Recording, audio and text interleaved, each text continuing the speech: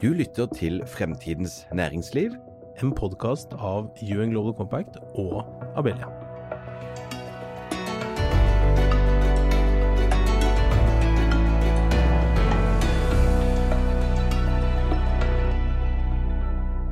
Velkommen til nok en episode av Fremtidens næringsliv, og Øystein og jeg, vi har gledet oss til å snakke om COP27, har vi ikke det? Det har vi absolutt, og vi skal sikkert begynne med å finne ut hva det men først skal du vel si at vi har noen spennende gjester til å hjelpe oss å belyse dette. Jeg tenkte jeg skulle det, og så jo ikke alle som vet hva COP27 Det altså ikke Communication on Progress som rapporteringssystemet til Global Compact, for de som kjenner til det, men det altså det årlige klimatoppmøtet, som i år skal foregå i Egypt, og neste år i Emiratene. Og her jo hele poenget at man skal bli da enige om hvordan man jobber videre egentlig med klimamålene, for man har jo klimaavtalen som ligger til grunn, men som har blitt oppdatert litt på veien, og hvor man selvfølgelig også skal oppdatere og se på hvordan statene setter mål, og hvordan de nå tar det videre, og følger opp forpliktelsene i klimaavtalen. Og da har vi fått med oss to eksperter, Øystein, og vi veldig glad for å ha med oss eksperter, fordi vi kan jo veldig lite om det vi inviterer folk til å snakke om vanligvis. Så da kan vi ønske hjertelig velkommen til Nils Røkke, som bærekraftsdirektør i Sintef. Tusen takk. Og så har vi da Stine Lise Hattestad, som jo kjent for mange innen bærekraftsfeltet, men har fått ny titel, og den ganske lang. Stine nå leder for strategi og transformasjon i ESG-hubben i KPMG i regionen for Europa, Midtøsten og Afrika. Lang titel, men det høres veldig spennende ut, Stine. Velkommen. Tusen takk. Vi må jo da prøve å ramme dette inn. COP27 finner sted i Egypt. Vi lever, det har man sikkert sagt før, men nå det mer grunnlag enn noen gang for at vi lever i spesielle tider, vi lever i utfordrende tider. Klimautfordringen, bærekraftsutfordringene har jo ikke blitt mindre, men med krig, energikrise, andre presserende utfordringer, så ser vi vel allikevel at omgivelsene, situasjonen før dette møtet helt spesielle. Og jeg lurer på om jeg skal utfordre dere begge, men kan begynne hos deg, Nils, til å si litt mer om hvordan du oppfatter konteksten, situasjonen nå på vei inn i dette viktige møtet i Egypt? Nei, altså, min oppfatning egentlig at det her med klima har droppet litt ned fra agendaen på grunn av at det andre kriser. Og det alltid litt sånn frustrerende at det alltid en betimelig krise som foregår som mer akutt. Og i Europa det jo spesielt da, i forhold til krigen i Europa, og hvordan vi skal sikre det her med forsyning av energi. Og i det så jeg litt sånn redd for at man mister fokuset på at man også skal klare å nå klimamålsettingene, og det ser vi jo også i de rapportene som har kommet nå i opptakten til COP27, både fra World Energy Outlook, fra IEA, og fra FN, som peker jo på at de pilene her de går ut i riktig retning i forhold til det som man har sagt man skal oppnå gjennom Paris-avtalen. Og jeg tenker at det litt sånn frustrerende at det alltid en betimelig krise som større og nærmere som vi må ta tak i, fordi at den krisen som har vært sagt utallige ganger tidligere, da, både klima- og naturkrisa, den går jo ikke over, selv om vi klarer å fikse de umiddelbare tingene her. Og så kan man komme tilbake litt til det, men også, mange vil jo også si at det her har vært en helt unik mulighet også i forhold til å få fart da, på det grønne skiftet. Ja, nå kommer vi litt tilbake til hvordan vi ser at drivkreftene nå eventuelt slår inn. Det noe du vil tilføre, Stine Lise, på konteksten på situasjonen, sånn som du ser den, og sånn som dere vektlegger fra KPMG sin side? Jeg veldig enig med alt det Nils sier, men jeg tror sånn personlig så jeg veldig opptatt av at vi må klare å få frem at den ene krisen ikke isolert fra den andre. Fordi når vi snakker om klima og natur, så snakker vi egentlig om mennesker. Fordi de utfordringene vi får knyttet til mennesker på flukt, eller mennesker uten energi, eller alle de, hvis vi tar med natur også da, som veldig vanskelig å isolere vekk fra klimautfordringene, så det ganske komplekst. Og jeg tror også, jeg snakket med en klimapsykolog som jeg har hatt glede av å ha litt grann dialog med underveis i alle de årene vi har holdt på å jobbe med bærekraft, og som han sier at vi har nesten kommet til det punktet som en sånn psykologisk punkt hvor det så ille at det nesten sånn at folk mister motivasjonen. Altså, vi har liksom bygget opp og opp på hvor mye krise vi i når det gjelder klima, og hvor tøft dette og hvordan vi faktisk alle må bidra. Og så kommer det over et punkt hvor alle piler bare så negative, at folk liksom faller i en sånn, hva skal vi si, passivitet da. Det håpløshet, egentlig? Ja, håpløshet og passivitet, og det nytter ikke. Vi må virkelig brette opp armene, og så må vi samarbeide, og jeg tror det som man sier nå da med COP-en i Egypt, og som jeg tror ekstremt viktig, det at det implementeringens COP. Ikke sant? Etter COP-en i Glasgow, så var det ikke, altså det ikke noe, det masse appetitt, det masse ønske om å bidra her. Altså de som stoppe deg litt der, Stine, så vi får litt samtale her også. Men jeg tror du inne på noe her, ikke sant? Altså, vi opplever jo at FNs generalsekretær har aldri vært så krisemaksimerende noen gang. Så hva neste nivå da? Jeg tror mange av oss føler det. Altså, liksom, hver gang det kommer rapport, så bruker han sterkere og sterkere ord. Jeg tror her vi inne på noe som kanskje bekymrer mange. Nils, hvordan opplever du også det samme hos dere? Liksom, hvordan skal vi forholde oss til dette? Nå var det jo noe gode nyheter om at kanskje utslippstoppen treffer rundt 2025 da, ifølge Det internasjonale energibyrå. Liksom. Hvordan forholder vi oss til dette?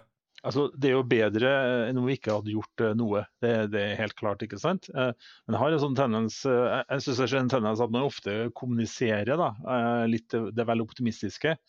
Men litt tilbake til det som Stine sier her, Stine Lise sier om det her med klimapsykologi. Så for det første så tror jeg vet hvem du snakker med, for det andre så tenker jeg sånn at jeg litt usikker, fordi at hvis du ser tilbake, eller ser noe i samfunnet per i dag, så det jo stor støtte til helsevesenet, ikke sant? Flere hender og flere som skal ta hånd om oss. Og det jo fordi at vi redd at vi ikke skal ha noen ta hånd om oss når vi blir syke og så videre, og det stor støtte for det. Hvis vi går litt tilbake i tid, så var det jo stor støtte til kirka, ikke sant? Som skulle ta hånd om livet etter at vi har dødd på en måte. At vi var gått over til hinsidige. Så jeg tror at det med frykten... Nå er jeg spent på hvor vi ender den her, Nils. Jo, nei, poenget mitt at når det blir så frykt, så vil det være en interesse, så skjer en interesse hos folk som større for å bidra enn politikerne faktisk klarer å svare ut det. At vi faktisk har nått et sånn tipping point der, altså. At folket klar til å ta større steg enn politikerne faktisk gjør. Jeg har lyst til jeg ser at det flere som tegner seg her nå, så jeg skal snart slippe til min jeg har liksom litt spørsmål til, for jeg synes du sa det veldig bra egentlig, Stine, dette med implementeringens COP. Jeg synes det jo sikkert veldig sånn språk som bare vi forstår her da når vi snakker, men altså et klimatoppmøte som faktisk leverer konkrete detaljer på hva som skal gjøres, ikke sant? Og det jo kanskje en av tingene vi bør snakke litt om i dag. Hva det noen temaer? Klimafinans, skade, hva tror du de 3 store temaene vi kommer til å bli diskutert på COP nå, i tillegg til selvfølgelig utslippsmål, som jo alltid et tema på COP-ene? Jeg har 3 P-er som jeg tror vi kan si noe om, og det pledges. Altså det har vært pledget at det man skal nå net zero nå for av de som står for over 50% av utslippene i verden, de har alle pledget at de skal nå net zero i 2050. Samtidig så ser vi at Bloomberg og andre som faktisk tar tak i disse tallene og regner bakover og ser om det lar seg gjøre, de ser at dette jo bare luft. Nå setter jeg litt på spissen, men det ikke langt ifra. Og så har man det der så det veldig mye preik, rett og slett. Det den andre P-en da. Og så den tredje P-en, det at vi må se i praksis. Så når vi snakker implementering her, så det praksis. Og det vel kanskje noe av det som jeg som kommer fra rådgivningsverden da, og KPMG, vi nødt til å hjelpe virksomheter å finne løsninger i praksis. Hva betyr det faktisk? Og siden jeg har fått så fin titel da, her Kim, så strategi. Transformasjon jo ikke å gjøre det samme som du gjorde i går, med de samme kvalifikasjonene på menneskene som jobber hos deg. Det jo faktisk å endre ting. Så, og det må nok veldig mange forberede seg på. Men får jeg bare si en kommentar, Nils, til det du sa om politikere og mennesker. Jeg tenker også næringsliv. Næringsliv i Norge og kommuner faktisk, lokalkommuner, har ligget langt foran politikerne våre når det gjelder hvordan man faktisk har tilpasset seg FNs bærekraftsmål, som dere i Global Compact jobbet masse med, og bærekraft generelt da. Det tør jeg nesten påstå at det sant. Men jeg tenker på at det med at opinionen på en måte endrer seg, altså holdning hos folk endrer seg, tror jeg da, så jeg tror ikke at vi kommer lenger av å forskjønne virkeligheten, rett og slett. Nei, det tror ikke jeg heller. Så jeg helt enig med deg, så næringslivet tar jo kraftfulle grep og ser jo det her kommer som en stor bølge, og det ser du jo i forskjellige økonomier, også blant annet i USA da, med Inflation Reduction Act, ikke sant? Et veldig kraftfullt redskap som tas i bruk. Men apropos praksis, en av de krisene som kan både overskygge og muligens sette prioriteringene i en annen retning, det jo den energikrisen som preger hele verden egentlig for øyeblikket, selv om den særlig slår inn i Europa fordi vi tettest på krigen. Men finnes det noe, det kan være utilsiktet, men kan man likevel si at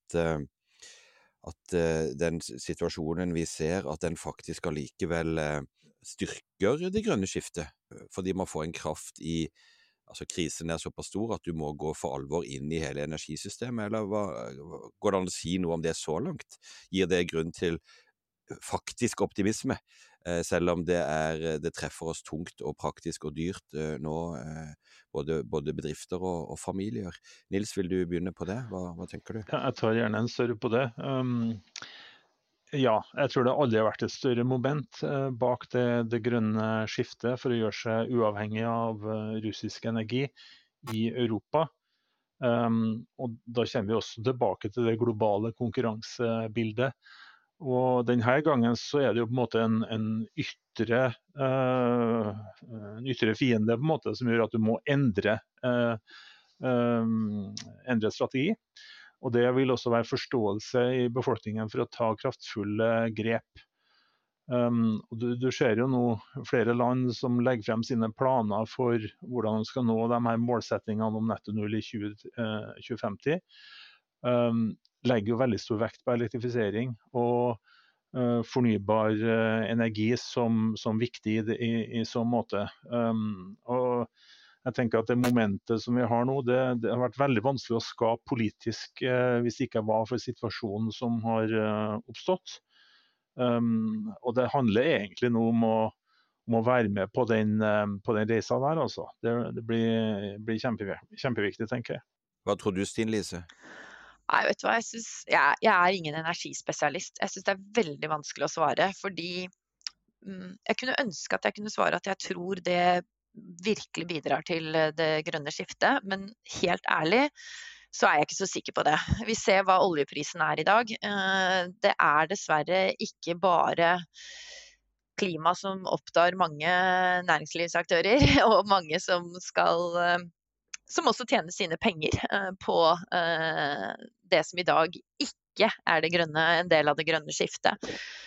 Så det også det at mange av de som tjener gode penger på olje og gass, de samme som kommer til å investere de største pengene i faktisk det grønne skiftet. Så det så mange aspekter her, og jeg tror at en av de tingene som vi diskuterer lite i Norge, og som vi diskuterer lite fordi det veldig krevende, det jo atomkraft.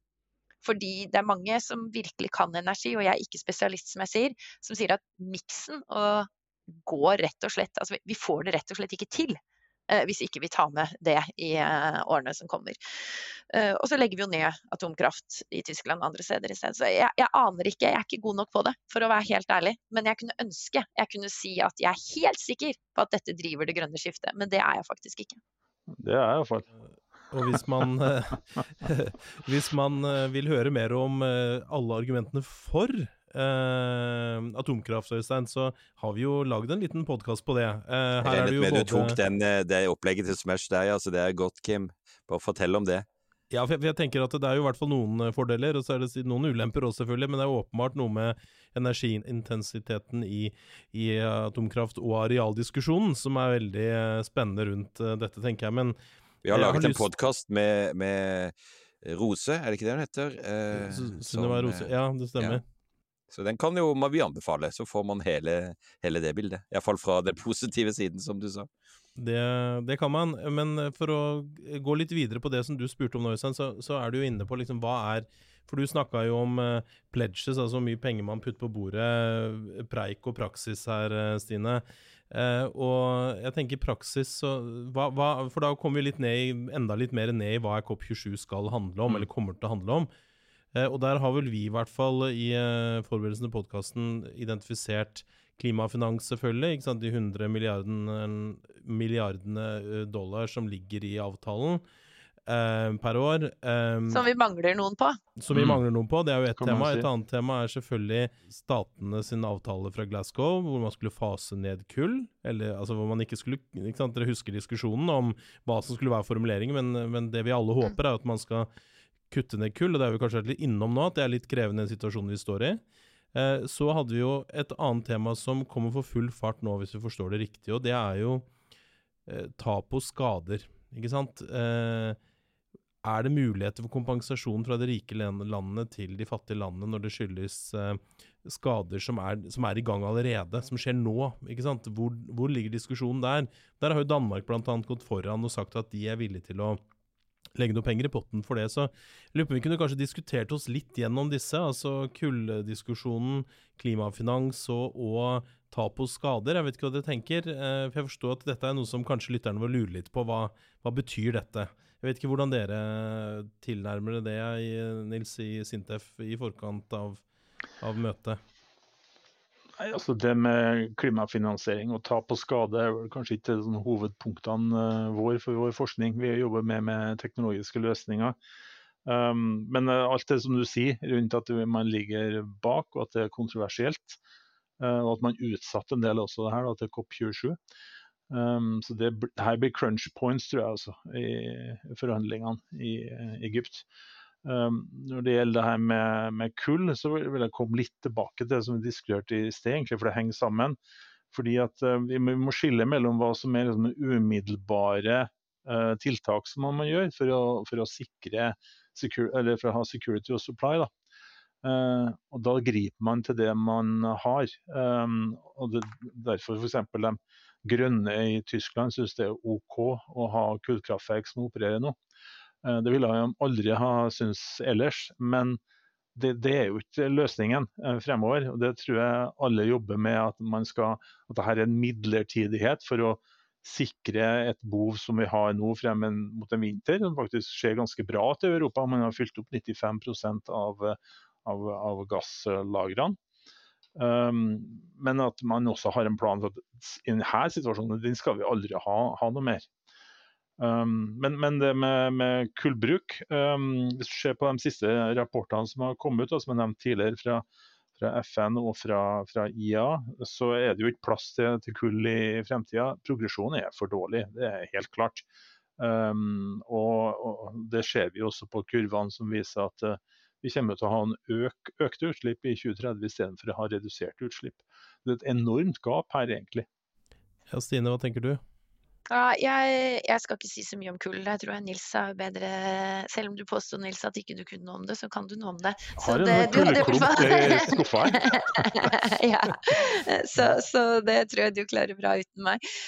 Men jeg tenkte å si litt om finans, fordi det er krevende. Fordi det er ikke noe tvil om at investorer der ute har en kjempeappetitt på å faktisk investere i grønne investeringer, eller bærekraftige investeringer fortsatt. Så hvis jeg får lov å skryte litt grann av hva jeg har vært heldig å få lov å jobbe med i det siste, så det faktisk lanseringen av noe som heter Net Zero Urban Program, som vi skal lansere under Coop-en. Det faktisk et arbeid vi har holdt på med sammen med noen som heter United Cities, som har jobbet mye i Norge også, med å prøve å fremme bærekraftige byer, og hva som faktisk gjør at en by blir bærekraftig. Og da kan vi bruke teknologi for digitale tvillinger, og vise hva som faktisk det som fungerer, basert på fakta, for å klare å, klarer nesten ikke å snakke norsk lenger, koble, jeg skulle til å si bridge, koble da investerbare løsninger som basert på fakta, som de riktige løsningene å velge for å klare å få en bærekraftig by, med kapital. Fordi hvis du bruker da kunnskap, fakta, og får ned risikoen for investorer, på å investere i de riktige løsningene, så det lettere å få de med. Så det kjempespennende faktisk. Jeg lurer på om en av dere føler dere kallet også til å si enda litt mer om dette veldig sentrale punktet knyttet til forholdet mellom rike og fattige land. Stine Lise? Ja, vet du hva? Jeg leste en artikkel i går i The Guardians, og det ganske spesielt. Ikke sant? Det ikke noe tvil om at det en av de veldig hotte temaene. Vi jo også i Afrika, eller vi i Midtøsten og Afrika, som du sier, på en og samme tid. Og det et enormt behov og en forventning, ikke minst, at vestlig verden gjør opp for seg, for å si det sånn. Og i Guardian i går så står det jo at summene som brukes fortsatt i dag på investering i olje og gass i afrikanske land fra USA enormt mye høyere enn den vanvittige klimapakken som Biden nå akkurat har kommet med.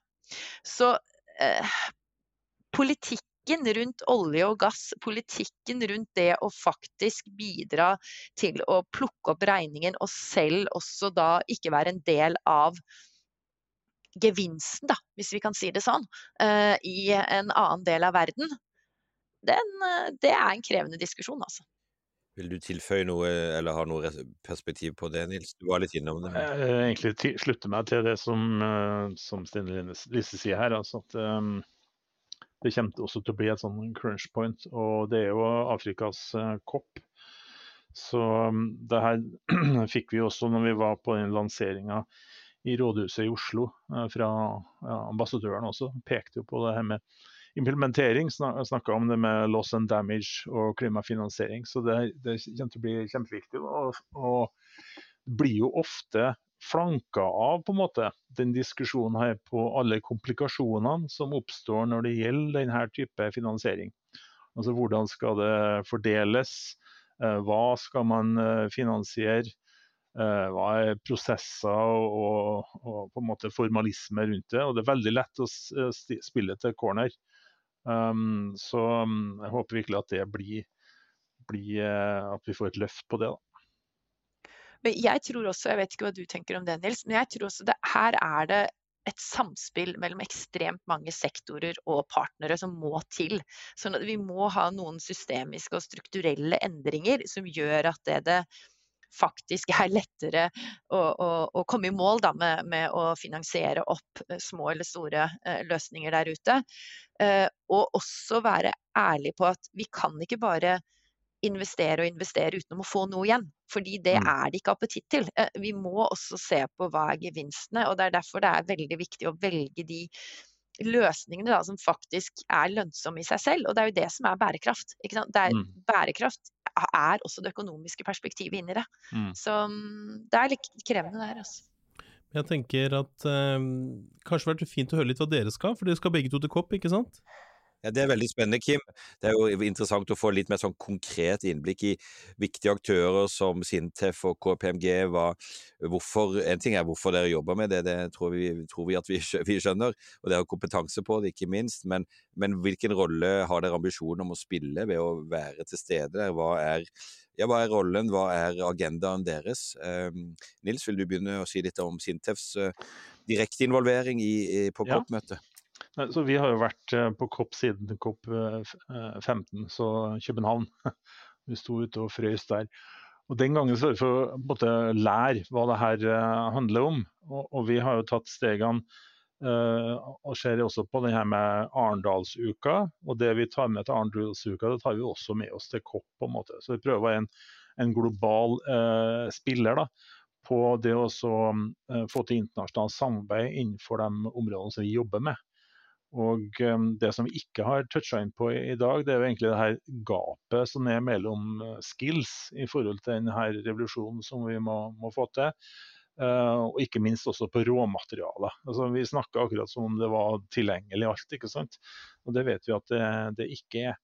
Så det med skills development og det å få til internasjonalt samarbeid er høyt på agendaen for oss, og derfor drar vi for å ta frem og vise frem våre løsninger, for eksempel på det å fjerne karbon fra atmosfæren. Vi dro jo også til Glasgow, og fikk jo nærmest litt sånn hakeslipp når vi så Mission Innovation og alt det som foregikk rundt denne type løsninger. Og det er bare bra at vi da kommer dit og får koblet oss med de andre globale aktørene. Vi skal også snakke om offshore vind og hva vi gjør innenfor det området der, og invitere inn deltakere fra forskjellige deler av verden. Vi skal også snakke om det med energimarkedsdesign, så vi slipper også at jeg kaller det faktisk den globale majoriteten ikke går i samme fella som oss. Det er bare deler av det som vi har med oss på menyen til Egypt. Og vi også deltar i flere andre arrangement. Så for oss så handler det om internasjonalt samarbeid, deling av kunnskap, og få til i praksis internasjonalt samarbeid. Hvordan er det for dere, Stine? Det er vel sikkert mye av det samme kanskje, men hva er spesielt for dere? Nei, jeg fikk jo sagt 2 ord om dette Net Zero Urban Program som vi skal ha, og hvor vi også da har en sånn, hva skal vi kalle det, matchmaking talk. Altså vi skal tvinge folk til bords og snakke sammen, og de kommer ikke ut derfra før de har, hva skal vi si, forpliktet seg til noe. Da er det alt fra politikere i Afrika, rundt omkring fra verden, til investorer, business som sitter med løsninger, NGOs og så videre. Så vi prøver å opptre som vi kaller det matchmaking da, at KPMG har liksom 250 000 ansatte i verden, så hvis vi klarer å prøve å matche noen av de kundene vi har, med noen av de investorene vi jobber med noen av de politikerne som man jobber med, og myndigheter og så videre, så burde man kunne klare å få til noe.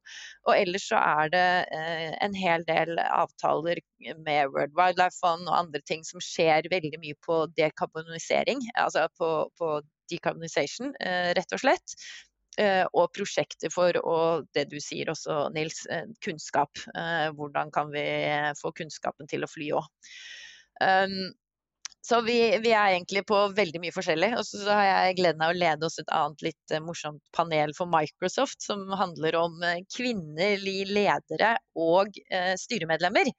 Og det er da forskning som viser, og det må jeg prøve å finne og sende til deg da, Nils, siden du er forskningsmannen vår, som faktisk viser at det er større appetitt i de virksomhetene med overvekt av kvinnelige ledere og styremedlemmer, på å redusere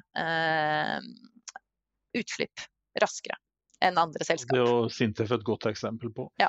Før vi går helt inn for landing, så sier du, Stine-Lisa, at nå må vi gå fra preik til praksis. Ja, jeg pleier å si det. Ikke sant? Og vi hadde kanskje litt ulikt toneleie også inn i samtalen, men hvis dere sånn helt avslutningsvis skal gi litt sånn temperatur på, er dere optimister, eller er inn i dette møtet? Er det håp, Nils? Ja, det er absolutt håp. Jeg tror det er viktig at vi har de her arenaene hvor vi møtes og snakker om verdens største problem. Altså preike om det. Og så er det utfordringen å sette over til praksis, men det her er ikke ting som er dekoblet, det er i høyeste grad koblet. Så jeg sier alltid at jeg er en optimist, og for hver 10-dels grad vi kan unngå oppvarming, så er det verdt det. Og der ser vi frem til å spille vår rolle. Vi vet at vi trenger mer utdanning for å få til de her endringene. Vi trenger utvikling av nye kunnskap, og vi trenger ny teknologi og løsninger som samfunnsmessig akseptabel. Og det må vi bare jobbe som steinhardt på. Ja, Stine, hva tenker du? Det håp? Det var et veldig stort spørsmål. Ja, det var det. Det var veldig stort.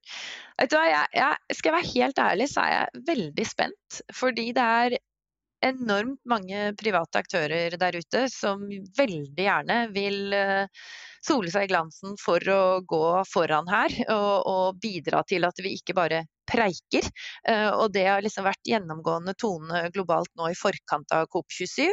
Men jeg veldig engstelig for at vi faller litt i høyden på hvor vi på vei inn igjennom og når vi kommer ut. Men jeg håper jo ikke det. Og jeg i hvert fall den oppfatning at vi har bare ikke tid, og vi har bare ingen mulighet til ikke å handle felles nå, raskt. Jeg vet det veldig mange som har sagt det, men jeg tror ikke veldig mange av oss som sitter i stillinger da, som har lange titler, Kim, eller som leder og styrer politikken verden over, kommer til å være veldig stolte over oss selv hvis vi går ut av en COP nå i Egypt, hvor ikke det faktisk skjer det Egypt har oppfordret til, og det implementering. Så det håper jeg virkelig. Ja, for jeg synes jo, altså, dette jo noe som vi alle sikkert på ulik måte snakker om i våre daglige virke, og jeg tenker jo at det et godt eksempel Norge har nå, at de har gått foran og pålegger selskapene med statlig eierskap og setter vitenskapsbaserte klimamål. Det faktisk første regjeringen i verden som gjør det. Så kan man jo si at for en gangs skyld, eller noen politikere begynner å ta igjen næringslivet litt, for jeg helt enig i den analysen du startet med, eller utsagnet du startet med, Stine Lise, at det har vært en utfordring, men jeg ser jo nå at det også kommer nye krav på likestilling, og det liksom offensive politikere, og det jo ikke bare Norge. Så det jo litt spennende, og jeg tenker at det må vi ta med oss inn og ut av koppen også, men om vi da klarer å få til den aller største utfordringen som du stilte spørsmål om, Øystein, samarbeid mellom det globale nord og det globale sør, det jo ja, det en ordentlig utfordring, men jeg håper jo at Norge stiller opp da, på det. Og vi har ikke snakket om diskusjonen som vel von der Leyen har trukket opp om krigsprofitt og så videre. Men det mange aspekter av det, Øystein, som vi gjerne skulle vært innom her i dag. Det det, men vi må vel nesten runde av. Vi pleier å styre mot å få våre lyttere til å bruke cirka en halvtime på å lytte, og det har vi nå klart, tror vi. Og det jo sånn at vi har, som vi har vært innom, også belyst andre spennende tema i podcasten Fremtidens næringsliv, som jo et samarbeid mellom UN Global Compact Norge og Abelia. Og dere lytterne som vil høre andre episoder kan gjøre det. Gå inn på fremtidensnæringsliv.no, eller finne podcastene våre der hvor de ellers finner de. Så får vi bare si tusen takk til dere som har vært gjestene våre i dag. Nils Røkke, bærekraftsdirektør i Sintef, takk for at du var sammen med oss. Kjempehyggelig. Og samme til deg, Stine Lise Hattestad, som ansvarlig for bærekraft og transformasjon hos KPMG i det som da heter ESG Hub, veldig flott navn, men vi skjønner hva det i Europa, Midtøsten og Afrika. Lang titel, men mye viktigere, viktig innhold og viktig jobb, og det har dere begge to, og vi ønsker dere riktig lykke til også med å være konkrete steder og holde håpets flagg veldig høyt i Egypt. Så lykke til og god tur, og da runder vi vel av der, og takk for samarbeidet om podcasten i dag til deg også. Tusen takk for at jeg fikk komme.